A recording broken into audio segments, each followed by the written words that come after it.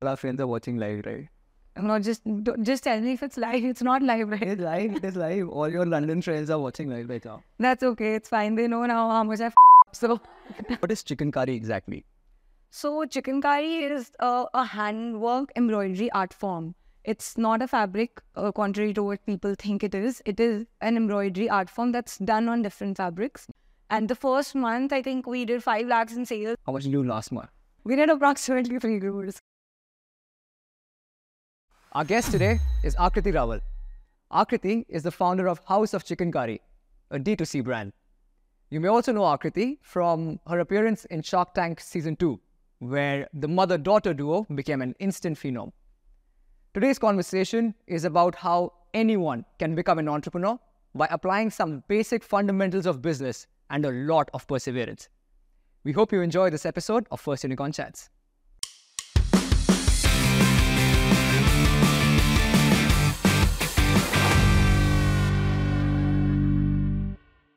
Aakriti, welcome to First Unicorn Chats. How are you doing? Hi Raj, thanks so much for having me. I'm great. How are you? I'm doing well. So, since the last time we met, you've become a minor celebrity. So, how is that? How is dealing with all that popularity which has come along after Shark Tank? I don't think I'm a celebrity yet, but yeah, I mean, the last time we met, I think we just started House of Chikankari, and I think we're now 2 years into the business after Shark Tank. And it's been great. I think I'm living in a post-Shark Tank world. I always tell people that pre-Shark Tank, like, my life was really different. Now I'm in a fantasy world.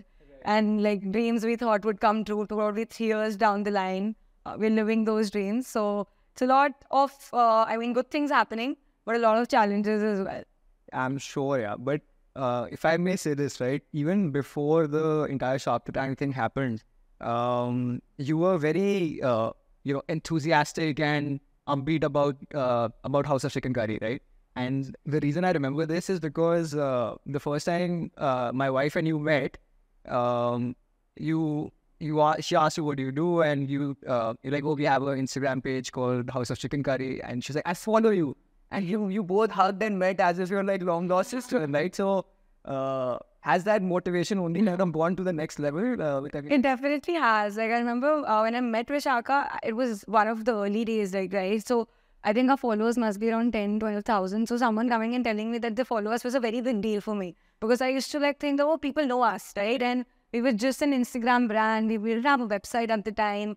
And for someone to actually know our brand and, follow us, it just like, I just felt really excited that, someone already like knows the brand. Yeah. So I told her I feel really happy when someone comes and says that to me, because I feel like we've done something right, So that's pretty exciting. And I think, yeah, it's definitely gone up, and not just for me, for the entire team now. So everyone's super excited, super pumped for the next leg of growth. Very interesting. We take one step back, right? For the people who don't know, what is chicken curry exactly? So Chikankari is a handwork embroidery art form. It's not a fabric, contrary to what people think it is. It is an embroidery art form that's done on different fabrics. It originates from Lucknow, Uttar Pradesh, and villages around that. So artisans around Lucknow do it by hand, and it is a labor-intensive art form. And it is something that's been around for generations. It's been something that is traditionally very unorganized. It's supposed to be known to be, popular amongst women beyond like post the, over 45 plus. It's been something super unorganized. It's been always available in local markets. There's not been an organized brand or organized way of, organized system around the art form in itself. And that's where we come in. That's how we started. We thought that there is a big gap on, customers receiving the right quality of chikankari embroidery, awareness about the art form in itself. And just, I think the industry as a whole required a lot of organization. No one had done that before. There were a few players trying to do it. But we saw a big gap, and that's where we came in to, make it more relevant in an e-commerce, organized, structural way, also catering to a much younger and I would say contemporary audience, right? Like we're catering to an audience through our contemporary designs. We're bringing like Western silhouettes, bringing a shirt or a coat set, a dress in chikankari, because it becomes more relevant for generations moving forward. Right. you're wearing chicken curry. Yeah, I am. Right? I am. And this is a very, may seem like a very uneducated question, but I'm going to ask it anyway. What is the difference between mulmul and what you guys do? And chicken curry? So, I mean, Malmal, Shop Malmal is the brand. Yeah. So, I mean, Malmal has been there for about 5 years now. They are they're doing a lot of ethnic wear as well. I think the biggest difference is that we are handwork oriented, and all the embroidery on our garments that is done by artisans by hand. So the especially like most of our designs, I would say, right? So with Malmal, I think the embroidery is not hand, it's machine work. It looks quite similar visually probably, but when someone who knows Chikankari, and what we're trying to also do is educate the people on how you make sure what is machine and hand. So our customers today can tell you what is a House of Chikankari a piece and what is a Malmal piece, because they are now educated. They are, our loyalists. They know what the handwork is and how it looks different. I think the primary difference is that, I mean, beyond that, we're both catering in an ethnic wear segment. So there's a lot of, obviously, overlap as well. I'm sure, right now I'm asking this question in a relatively safe environment. But the last time I asked this in front of my wife, she was like, you just don't know this much?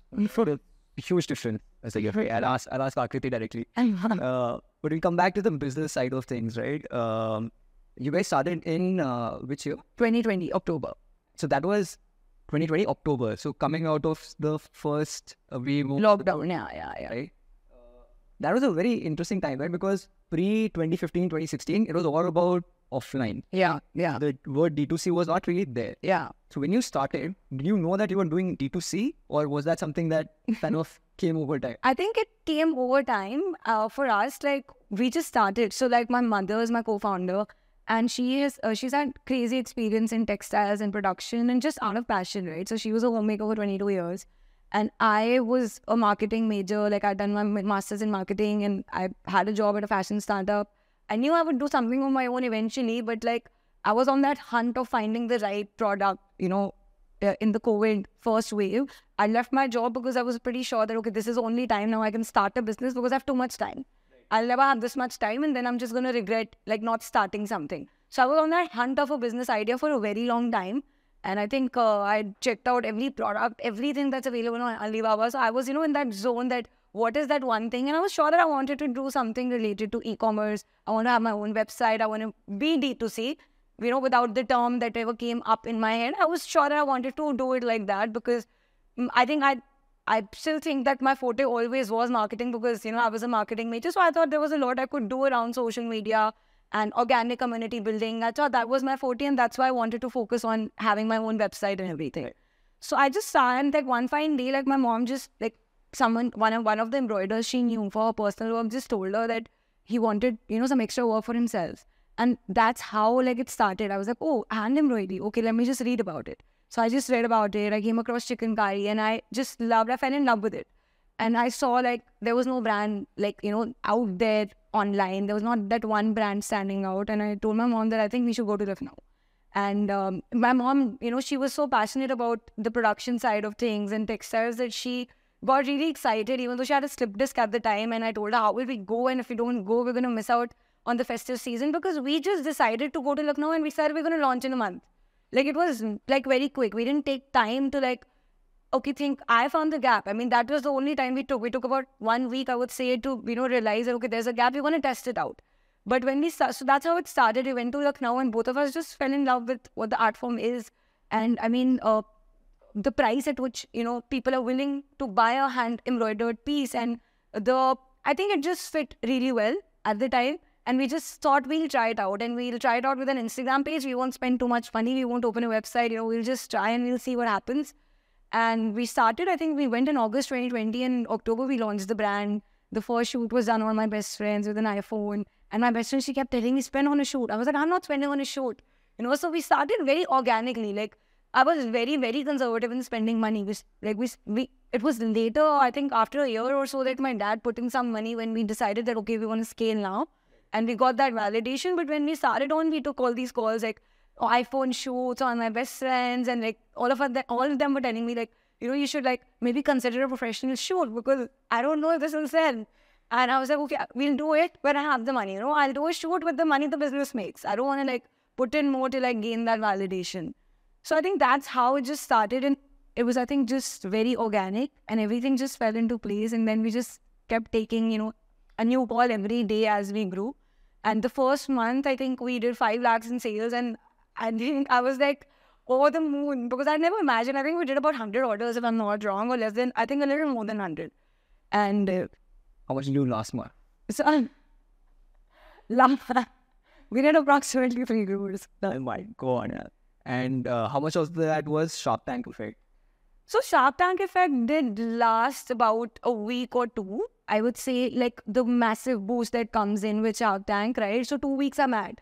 Like, you don't have the time. You're just like, and like I have screenshots of like all the data from my Shopify website, like the traffic that's coming in, the orders that's coming in, and it's unreal. Like, you know, and you want it every day. Right. And that's the thing, like, because you see it, you want it every day. And then obviously, like, after 2 weeks, you know, it dies down a bit, it slows down a bit. And then the real challenge becomes to retain that traffic and continuously, you know, grow from there. I think that's the challenge that comes with it. Also, inventory management. Like, you get to know 3 days before that your episode is airing. You can't possibly prepare for the inventory. Right. So what do? I mean, so we launched a lot of our collections that were planned. Our episode came out in Jan. And a lot of our collections that were planned for the Feb launch, we had to launch it in Jan. There was no option. So by the end of Feb, we were out of stock, right? Because we launched everything that was planned for Feb in Jan. So you can't possibly prepare for this. I think for people, like for us also, like, we can't manufacture in 2 days. We're into a hand-embroidered product. It takes time, you know, the production cycle is more.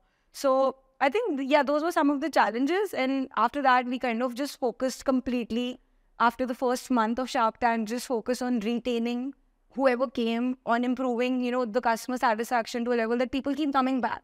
Right. And I think retention became a priority for the next 2-3 months. And yeah, I mean, that's what it is. That's very interesting. We'll just dial that back a little bit, right? There's a few interesting concepts that that you tapped upon. One was obviously the retention aspect, which is that there'll always be a bump up. Yeah, right? Because of you know, the Shark Tank effect, right? Same thing happened with edtech companies during COVID. They saw a flush of liquidity and even users coming on board, right? Yeah, but that didn't last, as you can see in the environment today. Yeah, right. But a lot of folks around that time kind of understood that, right? That this is not going to last forever. Yeah, right. It's a sugar rush.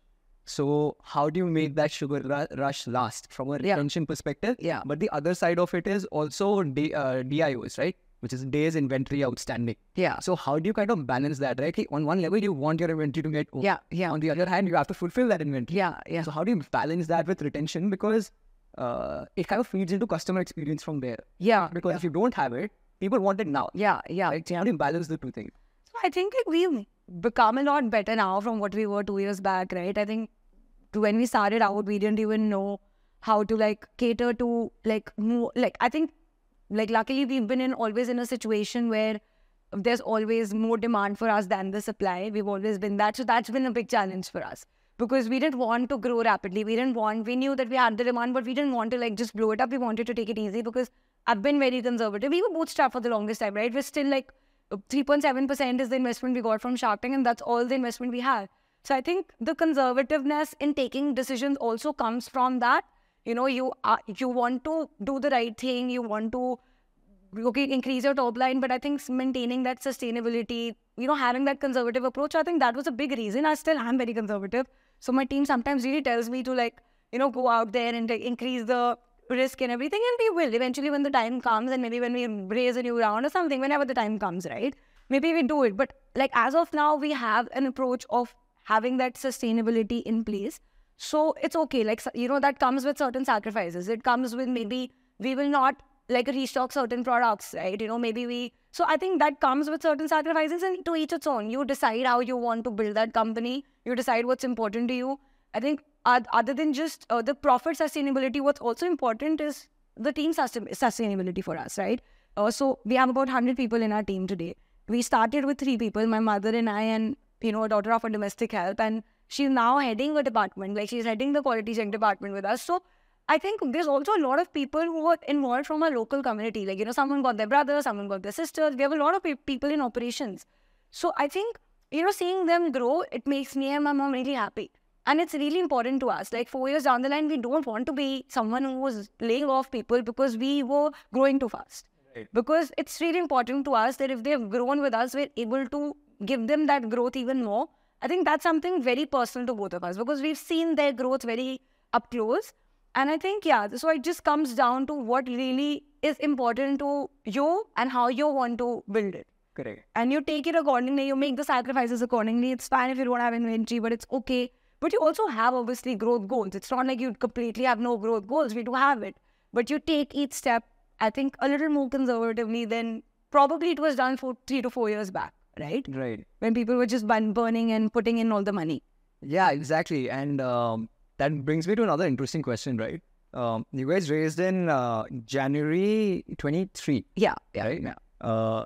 And that's basically after that, the episode aired in 23. Yeah, episode aired in 23. And basically after that is when the funding winter started, right? Yeah. Until then, it was just that, hey, if I have sales, growth at all costs, the capital will be available for me. Yeah, right? What was the first time that you actually thought about fundraising, external fundraising?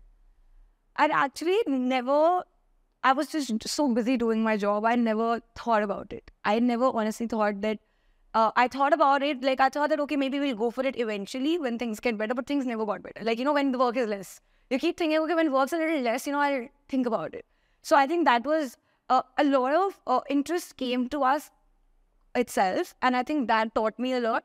I spoke to a few people who were involved in investing in D2C startups, in fashion particularly, before Shark Tank. So I think I'd spoken to a Chirasio model player like back in Jan 21, 22, Jan 22. And that was the first time, I ever like pitched to someone or I understood what it was and it came to us itself. And I just like kind of understood what it is, what the space is. And I was really scared. I still remember like, oh my God, I can't even like before the pitch, like, I had a nervous breakdown, I think, yeah. So that was the first time it happened. And then we spoke to a few more and everything just came to us itself. We were speaking to another one just before we got selected for the final pitch of Shark Tank. So that didn't go through because I was like, okay, now I have to wait.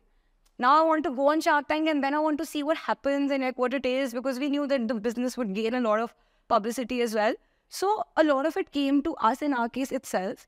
And it was not a well-conscious decision. Shark Tank was also something I was not personally ready for. I was not ready to go out there and just reveal everything about the company. There was a lot of competition coming up. Like, I was just like so busy doing my thing that I didn't know if sharing it publicly on a national television is what I want to do. But my team was really sure about it. Like, they really pressured me. They filled the first form, like, without like kind of telling me. Right. So that was pretty good, I think, because they'd also seen a participant from Shark Tank season 1 and they knew up close and, they knew the business like really went up and the business really helped the business. So there was a lot of pressure from my team to apply and that's how it happened. And I mean, I still thank them because I think it's the best thing to ever happen to, my mother and me and also the team, everyone equally. So definitely, yeah, I mean that. And we never thought of it consciously, but then eventually as we got into the process of Shark Tank, there were 4 rounds.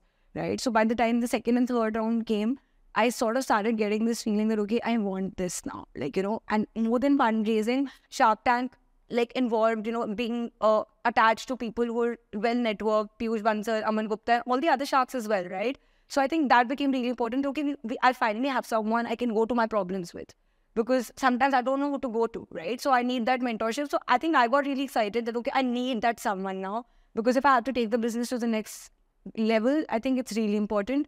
And then like funding, of course, that comes with it. But I think funding in our case was like not the major criteria. It was always mentorship first because we had become profitable by the second year. So we were kind of reinvesting everything the business was making back into the business, right? Right. So it was not the first criteria, I would say. Of course, it does help towards growth. It was, I think, the mentorship and the publicity the brand gets. Right? Like the story, you take that story, we would run after people. I think 2 years back, we would like write emails to publications that, feature us. No one would feature us, not even a single person.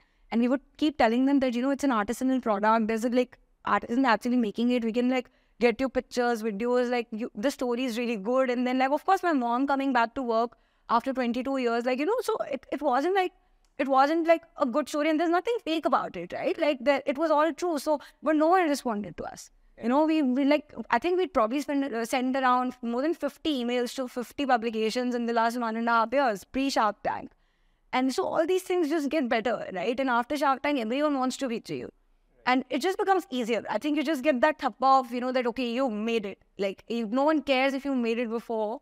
So it's just sad because, you know, you keep running after people, but it really happens after they actually see it on a national television. And then, you know, you get that support that, okay, like, let's feature the story of the brand or who the team is or whatever they're doing. Right. You know, you also mentioned that it's kind of underway putting your business and your numbers out there. Yeah. A lot of founders doing that, right? And so in my banking career and in VC, right, a lot of founders, early stage founders would be like, yeah, हमारे numbers नहीं दिखने चाहिए किसी को. And I never understood that because one of the things that, you know, the Indian consumer is kind of blamed for is not being loyal, right? But there's a correlation between recurring revenues and how much the customer trusts you. Yeah. Right? So, and the reason I bring this up is when I was watching your episode, I was having this conversation, right? Which is that, hey, यार लोग को डर नहीं लगता होगा अपने सारे numbers बताते हुए. Yeah. And that's when I told my wife that, look, they're also giving an indicator of quality, right? That they've grown as much as they have, and they've done it sustainably, and they've done it on their own while employing all of these women, right? Which you guys got from tier 2, tier 3, right? So the thing is that maybe they're not realizing, I don't know if you guys did, but you're actually building, you know, just brand love through all of that. Yeah, I mean, Shark Tank, I think the biggest benefit in terms of towards the brand, monetary, separate because it lasted 1 or 2 weeks probably, and then we had to retain it. I think the qualitative aspect is something that you cannot even like put into monetary terms, right? The benefit of like our customers like messaging us and emailing us that, okay, like give my congrats to Aakriti and Poonam. We follow them since they had like 0 followers or 1,000 followers. So, you know, messages like this, like I think they made all the difference to us. And people commenting on our posts that, okay, you know, we've been seeing you since the start. It's so good to try your products before Shark Tank because now everyone else will. But we have tried it before Shark Tank. So, you know, just messages like this, you know, that community feeling that you get, I think that's amazing. It makes you feel that you're doing something right. But yeah, I mean, putting your numbers out there, it's really scary. It is really scary. And I don't think there's no like, I don't know, maybe it's like nazar or something, you know, how we like say it at like in our households, like, I don't know, it's not even, my mom says that. So like, she puts it in my head. But for me, it's not that. For me, it's just like, you know, just focus on one thing. There's too many people out focusing on what others are doing. So I just feel that I was always, you know, I had this mentality that I don't want to share anything, what I'm doing. I want to do my thing, but I don't want to know what others are doing. You know, I want to do my thing. I just want to work hard. So I just feel that I don't want anyone to think about my work because I don't think about this. But, you know, when you go out, you share so much information. Like, of course, like, you know, there's no competition that comes up. Pre-Shark Tank, the chicken curry industry in general was already growing. Because of COVID, the unorganized sector, it went, you know, to an e-commerce solution. So there were a lot of new brands coming in. When we started, I think there were namely 3. Like, and now today there's every second day there's a new chicken curry brand, and post Shark Tank it's just gone. I think it's doubled. Every day there's 2. I see, you know, and of course, like, you know, I'm not saying that they're looking at us and copying us, but I'm just saying that the industry as a whole has really opened up because of e-commerce. And then a national television taking an art form, you know, selecting a brand, be it us or someone else, you know, selecting an art form like us, it just makes people feel there's an opportunity. Right. And it's not just us, probably other startups that came in felt the same, right? Like there's a lot of other industries that came in, so I'm pretty sure it's the same. But I can just talk from my industry, what I have experienced was happening post-Shark Tank, so it happens, right? And you see designs being copied left, right and center, what you're wearing on Shark Tank, your pictures being used. So there's a lot of things, challenges that come with that visibility also. Correct. But also now with the government support which is coming through, right, even for, you know, MSMEs and other industry, smaller companies, the competition is about to rise. Yeah. How do you think something like an ONDC plays into that? I know it's more for the e-commerce marketplace. Yeah. And you guys are more organic. Yeah. But how do you think that ONDC is going to affect your particular space? So we've been actually in talks with ONDC for a while now, and we will probably onboard on ONDC pretty soon. Currently, they're mainly retail oriented, where food and grocery, I think, is really doing well for them. But I think it's a super good opportunity for small businesses in that industry for now. Fashion maybe eventually grows, and we are currently only on our website. But when we do decide to be, expand our channels, I think it could help. And ONDC fits really well for a brand like us, I also feel, because it's not a marketplace. Right? I think one of the biggest misconception is that, like, I've spoken to a few people and everyone thinks ONDC is a platform. So it's a network in itself, right? So it works well with the brand, I would say, image or the branding that our brand has, because it allows us to be present as House of Chikankari, ship the products through our warehouse, have our own logistics, have everything under our name, but yet gain, I think, better reach through a better customer reach, customers discovering us through new places, and also at a lower cost, much lower cost. Exactly. So that's how I think it fits for us, and it makes sense for a brand like us, because it allows us to keep that branding intact and allows us to have the control, because on marketplaces, a lot of them, do have high commissions, number one. They also are very discount-led, so discounts are given even though a brand may not want to, for example. So you can keep that control on your brand, I think, with ONDC, because essentially it's just a network for bigger reach for you. Right. So I think that's pretty good, and we will onboard on it for sure, because it's just a matter of time. They're doing very well on retail. And I think the challenge, though, is that obviously because it's still new, there's a lot of teething issues. A lot of people, I think, face early on issues like food delivery, not being able to track that, and not being able to have that proper seamless tech that, obviously giant marketplaces have. So I think that will be a problem for a while, but I think it'll get better. And the biggest advantage is that reach that a small brand or a growing brand can get. True. I think you can't expect them to be on like a Flipkart or an Amazon in terms of the entire network right off the bat. Right? But what the government has shown is that they have the potential, right? To do UPI, right? They did get all of those networks in place, which is now like the number one thing in the world from a financial system perspective, right? Speaking of financial systems, one of the things that, the ecosystem has been facing a lot of is corporate governance issues, right? Prawns within startups. And that is more so when, startups have raised more capital. Who's there to kind of play with. You guys have just kind of taken basically the money that you needed and taken that and grown, right? Do you feel at some point that, those guys, they did have advantage because they had that capital to begin with? I mean, capital does make a lot of your, growth vision and growth dreams come sooner, right? But it comes, I think, at its own cost. What you intend to do in the next 3 years, you probably have to do with that much capital in 6 months. Right. So it also comes with, I think, results that you have to show. And I just feel that you have to just sit back and analyze as a founder that what is that route you want to take. Like, if you want to run on that treadmill, you do. It's fair enough.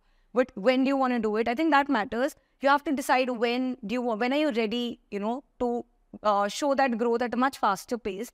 So I think if you think of it like that, I feel it's okay. Yeah, they did have an advantage, but I will also when I decide to raise. Correct. Right? So if I'm choosing not to raise a bigger round or take just the amount I want, it's more a personal decision, because there may be certain systems internally that I want to fix first. That's how I think, right? Like that I don't want to just pressurize the team, hire 100 more people and just increase the operations overnight. So that's how I think that sustainability and processes being in place is really important, because at scale, changing any process becomes even more difficult. And we're facing that now. I mean, the systems we didn't put in place from day one because we didn't have the money or the funds, all the tech systems that we're putting in place now, it takes a toll on our brain, because we're doing it, while the dispatches are on or while the inventory has already increased to so much. So I think it's really important to focus on the processes while you're trying to raise capital, and because it comes with a lot of pressure. It does come with a result. Pressure to prove, get those results in a shorter time, no matter what you say, because if someone's putting in money, they do want the return, right? Right. So I think it's really important to look at it from that perspective also. Yeah, it's very true. And I was, interestingly, I was having this conversation with one of my portfolio founders where, he'd raised a huge sum of money at the time. And I was telling him, and he's growing extremely fast, right? And I think at the time that we invested earlier, he was at a 50 lakh rupee revenue. And then the second round, he was at 70 crores plus annual, right? So I told him this, that look, the systems which work at 1 crore MRR break down at 2 crores, then they break down at 3 crores. Yeah. Right? Don't stress yourself out about that, Yeah. but pre-plan it. Yeah. Right? That is what the advantage you have with the capital in the bank. Yeah. Right? But I think people focus more on the capital raising than the capital deploying. Yeah. Right? And that's where the whole issue kind of comes up. Yeah. I think the next segment, we're gonna try a new segment this time. Right? This is basically questions from your friends. Okay. Wow. Which they are, let's say, they've been scared to ask you. Really? Which friends did you contact? Can I know this? Maybe later. They're not that bad, but here are very curious questions. Oh, right? wow. Okay, we'll start with the first one. Do you plan to come to offline retail? I mean, eventually. Okay, that's a straight up answer. Do you consider collaborations with established designers for a limited collection? We could. Those are not very helpful answers, you know. I mean, we could. Just think, the thing is that we're also we're in a stage where we're doing so many things that all these ideas possibly may have been discussed or will be discussed. But what happens is that we can't put a timeline as to when we'll do it. So we're keeping our brain open to everything, and we will obviously want to do a lot of these innovative things, but when is like very difficult to answer at the moment. Okay, fair enough. If you had a buyout offer for House of Chikankari today, how much would you sell for? Today, I don't think I'm ready to sell today. I think I need some time. I need some time. That's why it's a hypothetical. I mean, I don't know. I can't even imagine selling it right now, but I mean, I think it would be somewhere in the 3 digits. Yeah, definitely. Yeah, 100% thing, right? 100% thing. Yeah, you had 36 crore MRR. Yeah. ARR, sorry. Yeah, I mean, so yeah, some baseline would be probably that. Anything over that is between me and the acquirer. I don't know. But no, I got my answer. Thank you. Another question now is, since House of Chikankari is sitting between two segments, which is festive wear and everyday wear, where do you see the future going? Do you see going more upscale to like the Ritu Kumar segment, or do you want to go more affordable? We definitely want to go more affordable because we feel that like we might have a range which is premium, but I think like how we will like scale is obviously, you know, becoming more affordable and having probably a range which is slightly lower. Fair enough. Next question. Do you think you would collaborate with a friend for a project with House of Chikankari? I would be open to, of course, yeah. I'll let them know. Okay, final question on this front, right? Do you think the Shark Tank investment, the capital per se, it came at the exact right time, or do you think it should have happened sooner or later? What is your thought behind that? So, a lot of people have asked me this question, like in my personal life also. So, I'd just like to say, I feel that like, I'd like to explain this a bit, right? Like, I think I don't have any comments. I think it's the right time, whatever, for us. For some people who required the capital, right, and did not go for another round because they got it in Shark Tank, for them it was a problem. For us, it did not matter, as I said, because money was always a like secondary thing for us when we went for Shark Tank. We were surviving and we were, you know, managing our funds and running the business. But I know that a few people who wanted to go for rounds, they couldn't because the capital, they were waiting for the capital to come in and they thought they'll go for another round after. So I think it's been quite difficult for them. In our case, I think it was fine and it just went at the right pace, and maybe what happened in our case happened, you know, for the best. And I also feel this season, the scale of startups that was there was massive, okay? Like every second business was at a 15-20 crore revenue. Right. So the amount, and there's for due diligence, there's a few companies that do it post the episode comes out. So the scale at which the due diligence was happening this year versus the last year, it also increased. The documentation and the amount of things that are required. So that takes time. How much was the time between the time that you guys shot and got the offer? So the closure when the money hit the bank? Yeah, so I mean, 4 months, we shot in October. In October, the episode came in Jan. And I think about 3 to 4 months after for the due diligence to be completed. And I think that because there's a lot of volume these guys have, right? So I think what people have to also realize is Shark Tank is not like a normal fundraise anyway. The valuations you get are different, you know, the concept is different, the visibility the brand gets is not like any other fundraise round. So you can't expect the procedures that happen outside to exactly be the same. They have a lot of volume to cater to, I feel. Yeah, but even now, due diligences are taking time. Even today, they're taking at least 3 months. Now it's longer. Yeah. Because there's a trust deficit suddenly. Yeah. Right? Yeah. Because of all the corporate governance issues. But I think that's a topic altogether. Yeah. Next one, next segment is you have to agree or disagree with the following statement. Yes or no, right? Okay. Simple. Yeah. It's not complicated. What's simple there? I can say maybe also. No. What is middle ground? India will be a $10 trillion economy by 2030. Yeah. Okay, fair enough. Without funding, most D2C brands in India in the next 12 months would die. I mean, I don't know if they die in 1 year, but it's going to be tough. Like, people have to focus on the right things, I would say.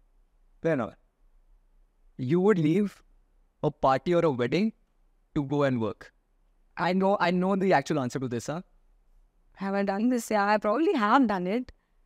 I have done it. You have. I have done it. Yeah, I would. I think I would. Like, there's no option. It depends on what the work is, but I would. See, investor, she's so honest. Give her your money. All right, last one. We will see more startup frauds emerge in the next few months. I mean, no, I don't think so. I think now that the focus is a lot on doing things right, like, you see around what people are sharing and like how the focus is on building it sustainably. Like, so I think from a founder perspective also, the psychology will change and people will be wary of like doing frauds like before probably. But the thing is that emerge, right? So the ones who've already been doing it.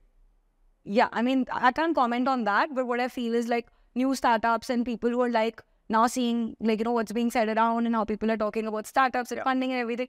I think you are more like wary of doing, any fraud and you want to do things the right way. So, I mean, I can just talk from my perspective, but that's what I feel.